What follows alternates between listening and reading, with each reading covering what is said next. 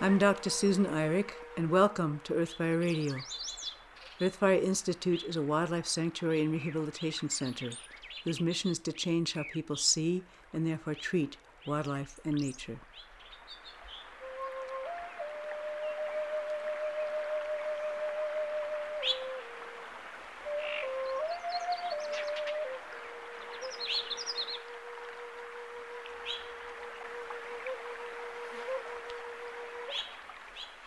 When I first saw Anne's paintings, I couldn't believe it.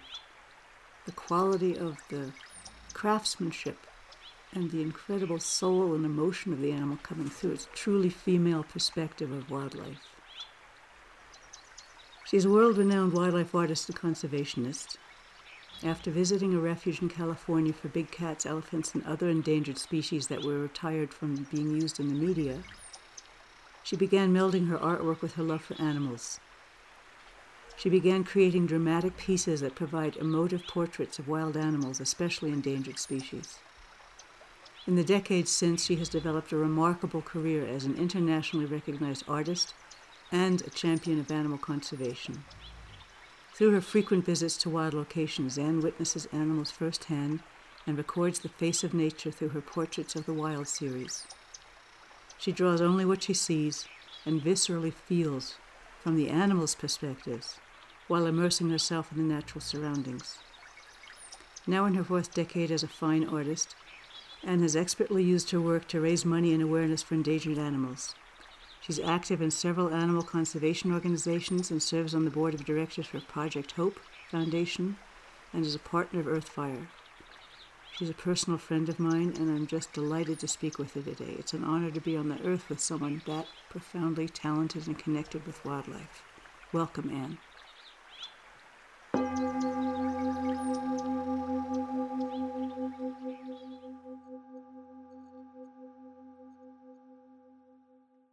I think art and conservation is just a really important topic. You are deeply involved in it. From your point of view, how would you explain the importance of art in conservation, or your particular art, which is gorgeous, in conservation?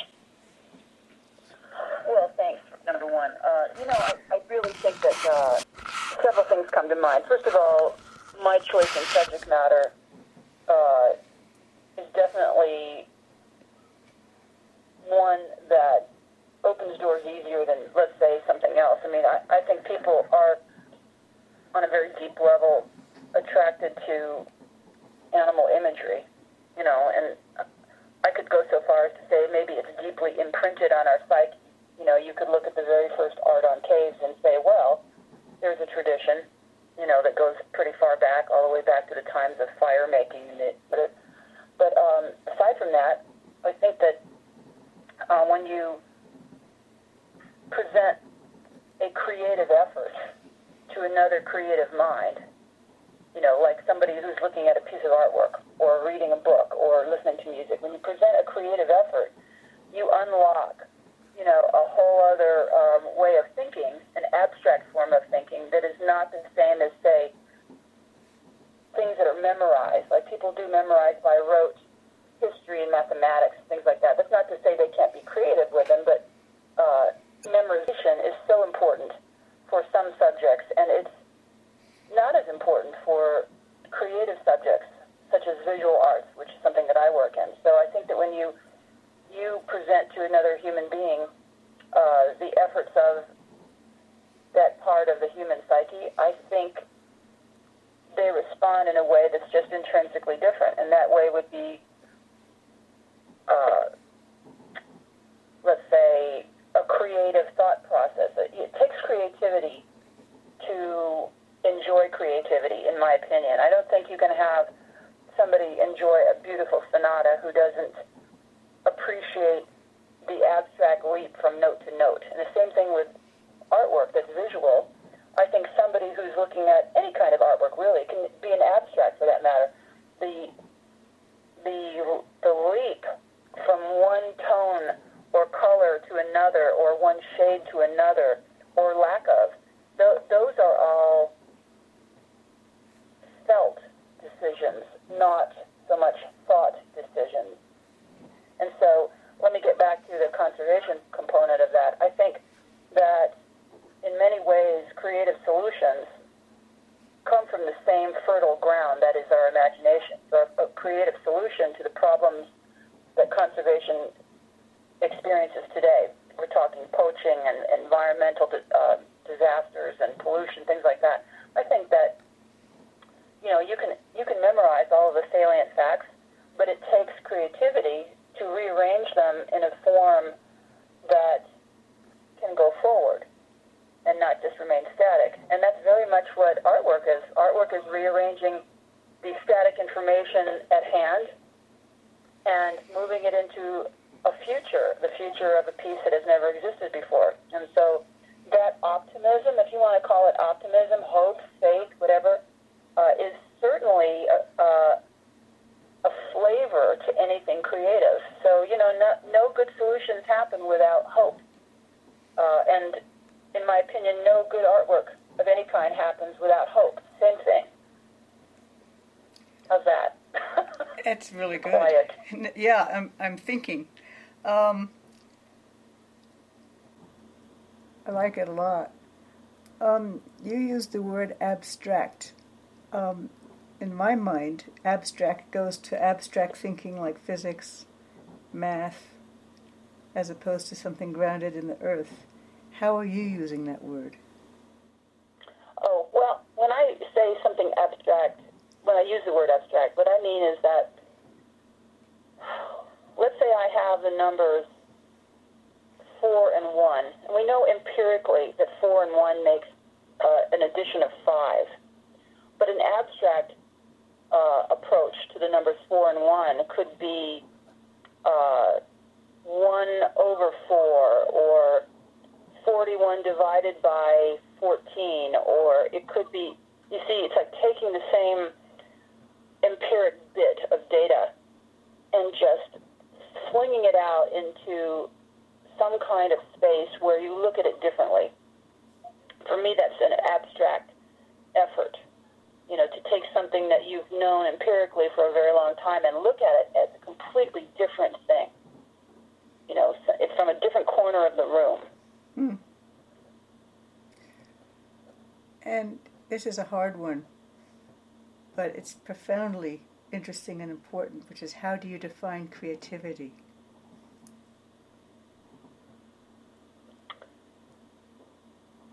Well, I'll just preface my definition by saying everyone has their own peculiar definition of that. So what I'm about to say will be mine. I think that creativity is the thing that makes us viable as a species on the planet. I think creativity, and why we honor it so much, I mean, many religions talk about God the Creator. You know, creativity is the beginning of everything. God created the world. I mean, some people use this word occurs in many spiritual writings and thoughts. I think creativity is how this species, the one I belong to, takes the world and instead of just reacting to it, interprets it. You know, human beings don't have the speed or the claws or the strength that a lot of other species have developed. You know, we have this frontal cortex busyness that gives us a list of what's good and what's bad and promotes our thinking in certain directions because of it. It's like, so I think this cognition, you know, is certainly holding hands with the word creativity. And I think that creativity for me would specifically speak to, how do I take the tools of my trade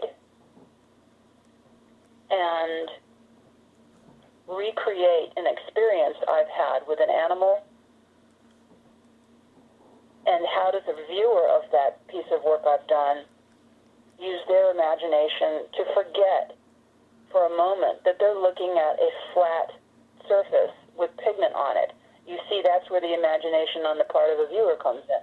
It's the suspension of just a reactive reality and the ability to focus beyond just the facts. You know, creativity is sort of a two-way street. When I go into an art museum, I'm not looking at flat paintings and drawings. I'm looking at windows into other universities. They happen to be rectangular shaped for the most part, just like a window.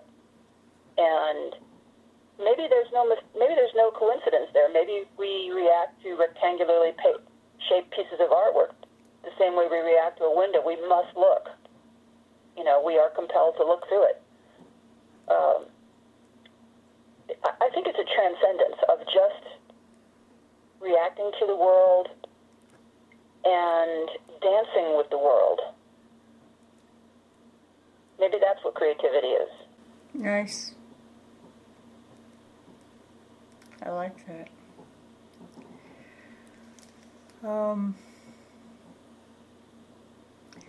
You had said in an earlier conversation that you see art as the original language. Could you explain that a little? I think, you know, one of the very first faculties that almost any creature develops is their sight, and for good reason. So it stands to reason that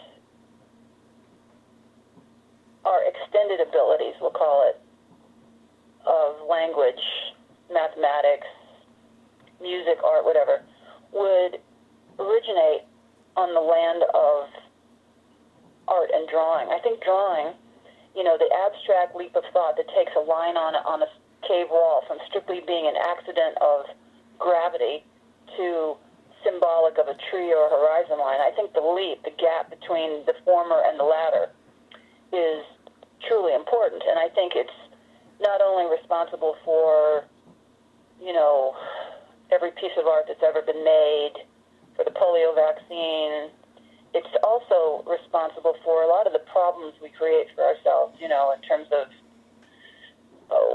war and destruction of environment that we have to live in. I think, you know, that creativity can be a bad thing as well, you know, but language in terms of art, getting back to that, is like it is one of the first tools, is this ability to see beyond just the accidental mark on the wall to seeing something else. It's the very first thing. And every culture has some version of this.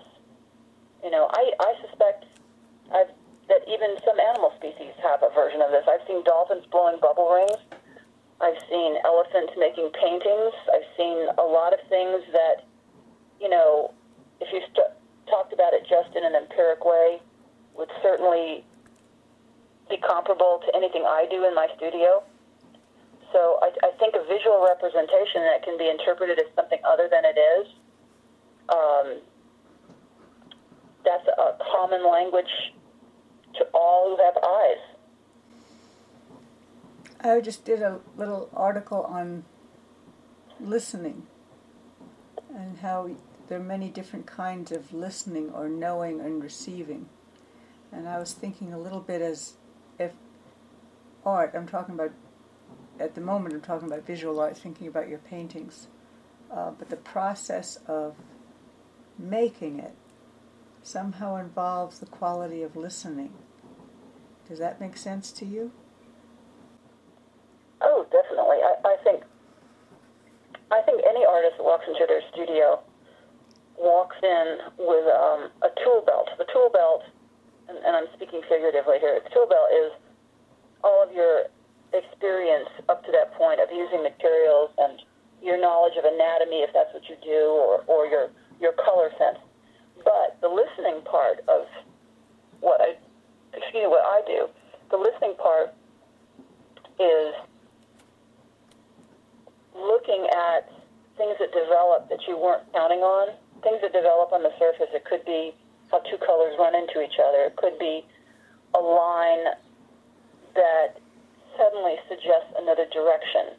That is certainly at least half of what's happening in my studio, is waiting for the happy accident, the phenomena to lead me deeper into a piece. They're like clues. You didn't know they were going to exist, and then when you come upon one, you're like, oh, well, this certainly changes things, and you move along the course that the clue gave you. So yeah, I think there's certainly a similar thing going on in my studio, at least. And how does that happen? Go ahead. I'm sorry? Go ahead.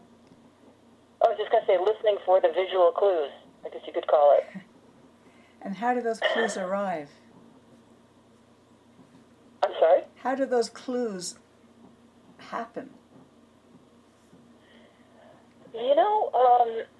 That's a good question that I'm not even sure I can answer. I mean, you just look down on the surface you're working on, and you realize there's a line you made maybe 40 minutes ago that you've never really contemplated too closely, and all of a sudden, in the context of everything since that 40 minutes ago, it is something else now.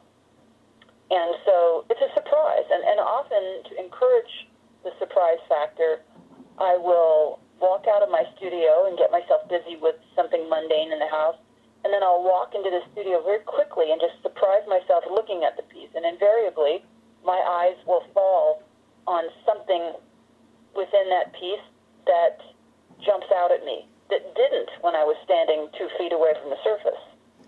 So that's another way things arrive. They surprise me. Does it feel as if that all of those surprises and clues are coherent in a way, and therefore they come from some kind of pattern that we don't consciously recognize but are tuned to? I do think there's probably some warp and weave in our subconscious thinking that attracts me to certain lines, tones, happenings. I think that's probably true. I mean, why wouldn't it happen? I mean, if you want to say that we all intrinsically know that fire is our friend at night and can also hurt us, we all seem to intrinsically know that. So it's like there are probably lots of things. Like you can talk about how 2 dark points placed so far apart resemble 2 eyes, and how even in our peripheral vision we're attracted to look at that. And then you could talk about how that pattern of the 2 is something of a remnant of being viewed at by another creature with the same binocular vision as all hunters that we also have. It's like, I do think there are patterns, and vibrations and tone and color combinations that certainly we respond to on a visceral level. Yes.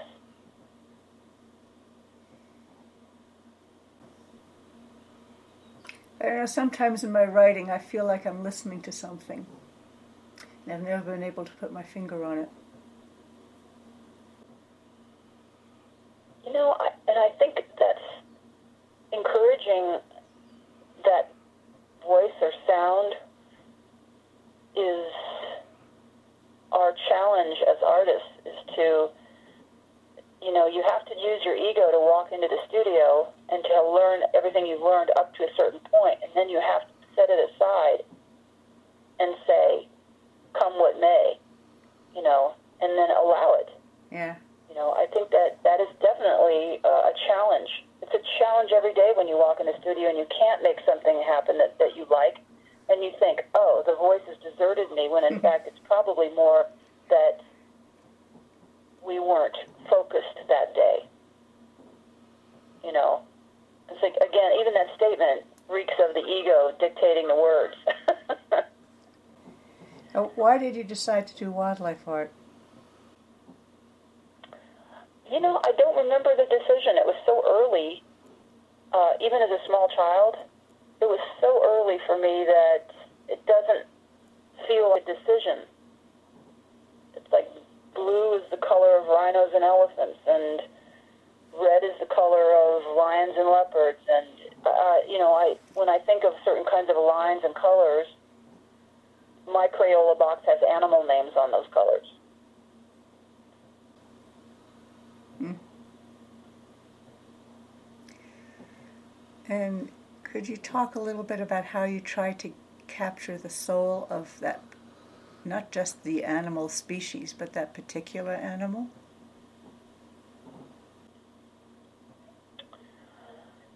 Well, Or intelligence or qualities I or have whatever? to say, this question, and I hear it often, how did you get the animal's personality or soul into that painting? I would pose a different question. How can you leave it out? Because if you're looking at real models, and that is a key factor to what I do, if you're looking at real models, real living beings, you're not thinking the hip bone's connected to the leg bone. You're thinking, oh, the emotional state of that animal as it looks at me is really something. Everything else is just descriptive, like the carriage that holds that emotion. You know, I do spend a lot of time studying the carriage so that I can get it right, but the soul part, I'm more nonplussed when I see really great work, technically great work, that has left that out. It seems as though it's more work to leave it out. It's almost like trying to create a real animal from a taxidermied one. Huh. It's like you can get all the parts completely right, but you don't have a light behind the eyes. It's like if you start from something that's not alive only, let's say you only work from photographs, right? And I know that even I will use a photograph as a backup here and there for a certain detail. But if you only work from photographs, then you're only getting the same kind of empirical information that a camera can deliver to you.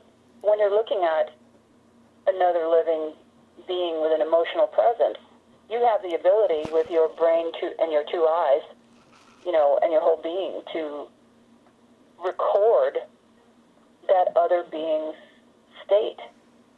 A camera's never going to be able to do that. There's some great photography out there, don't get me wrong, but there's just something much more arresting looking at a living being, especially as an artist. When you draw from life, the feeling of that creature informs your line and shading in a way that just duplicating from a photograph cannot. And I think most artists would agree with that. I think that it's hard. It's harder to work from a moving creature. You know, they don't pose for you, but the rewards are stupendous. So you almost like join with that creature if the being of the creature affects and causes the shape of the line you make. Absolutely, yes.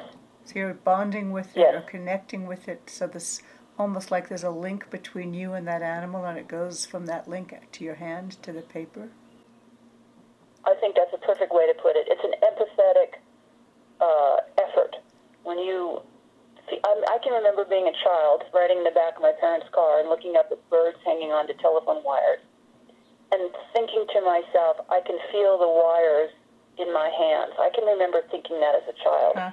And that's the same feeling I get when I'm drawing a wolf who's looking at me.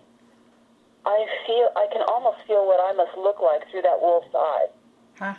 I can feel the cold under my paws. I can feel the wind behind my ear. It's like it's a very empathetic moment for me. That's wonderful, Anne. Wonderful description. That's why your work is so good. Aw. Mm-hmm. Well, you know, you too. Look at your writing. I don't put it in the same caliber somehow, but that's another discussion. Yes, it is. I'm wagging my finger at you over the phone now. So I'm going to write some of this up. Now that we've talked a bit, are there things that have come to mind that you would still like to share before we end this part of the conversation?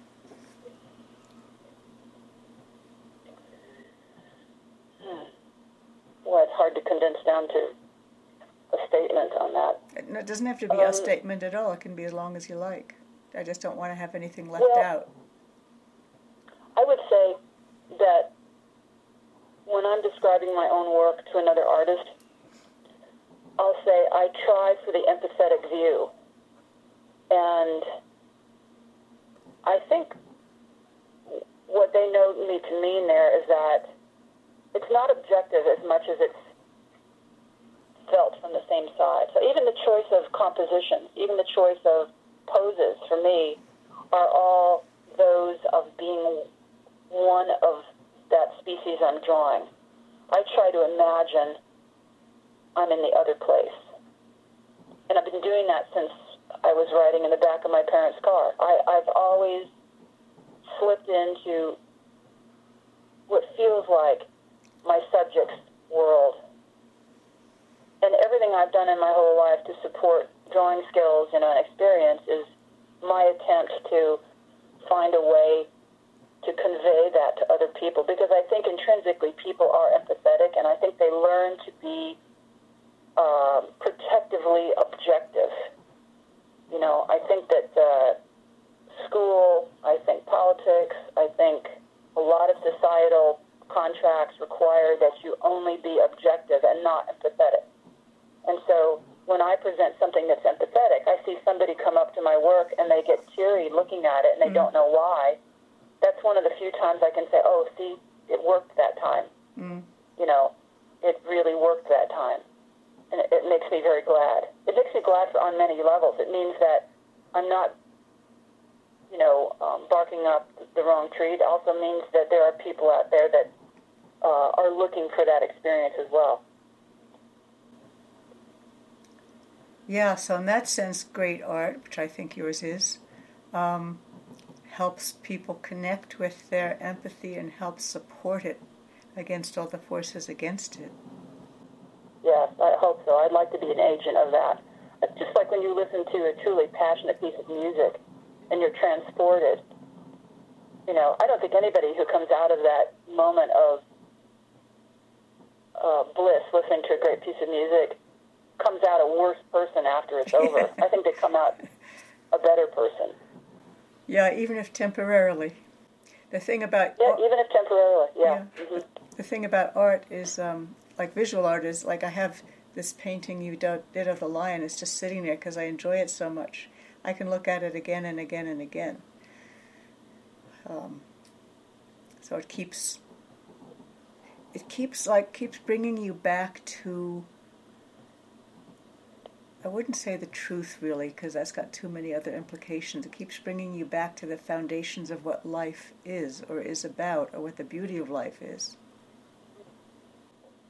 Yeah, you know what? I see that would be the ultimate compliment, because I think creativity in any form really is about celebrating and pointing back to this amazing reality that we get to live, during right now. I think that it's always bothered me when people talk about heaven as something else. I'm like, why wouldn't we assume that maybe we're in that place right now? Yes. And even blowing trash on the street can have a beautiful component to it.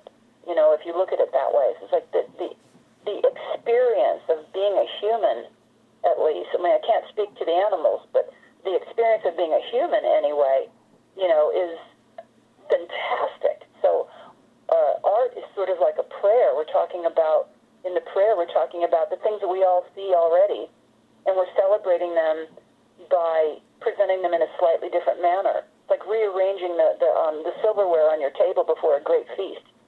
You see a painting of a lion. You've never thought of a lion being painted that way before, but it seems even more lion-ish for the viewing, you know, and I think a lot of art serves to remind us of the wonder of it all. Yeah, that's definitely one of the things I keep trying to do in my writing. It's just the sheer wonder of life around us. Mind blowing, isn't it? And along with that, the sheer beauty, and it's just astounding. Oh yeah, I just saw on the shores of the Mara River in Tanzania. I saw countless bodies of wildebeest who had failed to make the crossing, along with their thousands of colleagues, herd mates, whatever. And even the bodies, and they were feeding, many birds, and they were feeding crocodiles, and they were feeding jackals downriver. It's like, even in death, you can see the amazing beauty of it. There is a beauty of it. The sheer vibrancy, somehow, even in death, yes, so the energy's being exchanged, that's an intellectual way of saying it. But you can feel one transforming into the other. Mm-hmm. Yeah, it's not leaving the system, it's just transforming. Yeah. Maybe that's a little bit of art. Maybe art is transforming what we already know. And so it's like a little rebirth every time you see something or hear something that you've not heard before.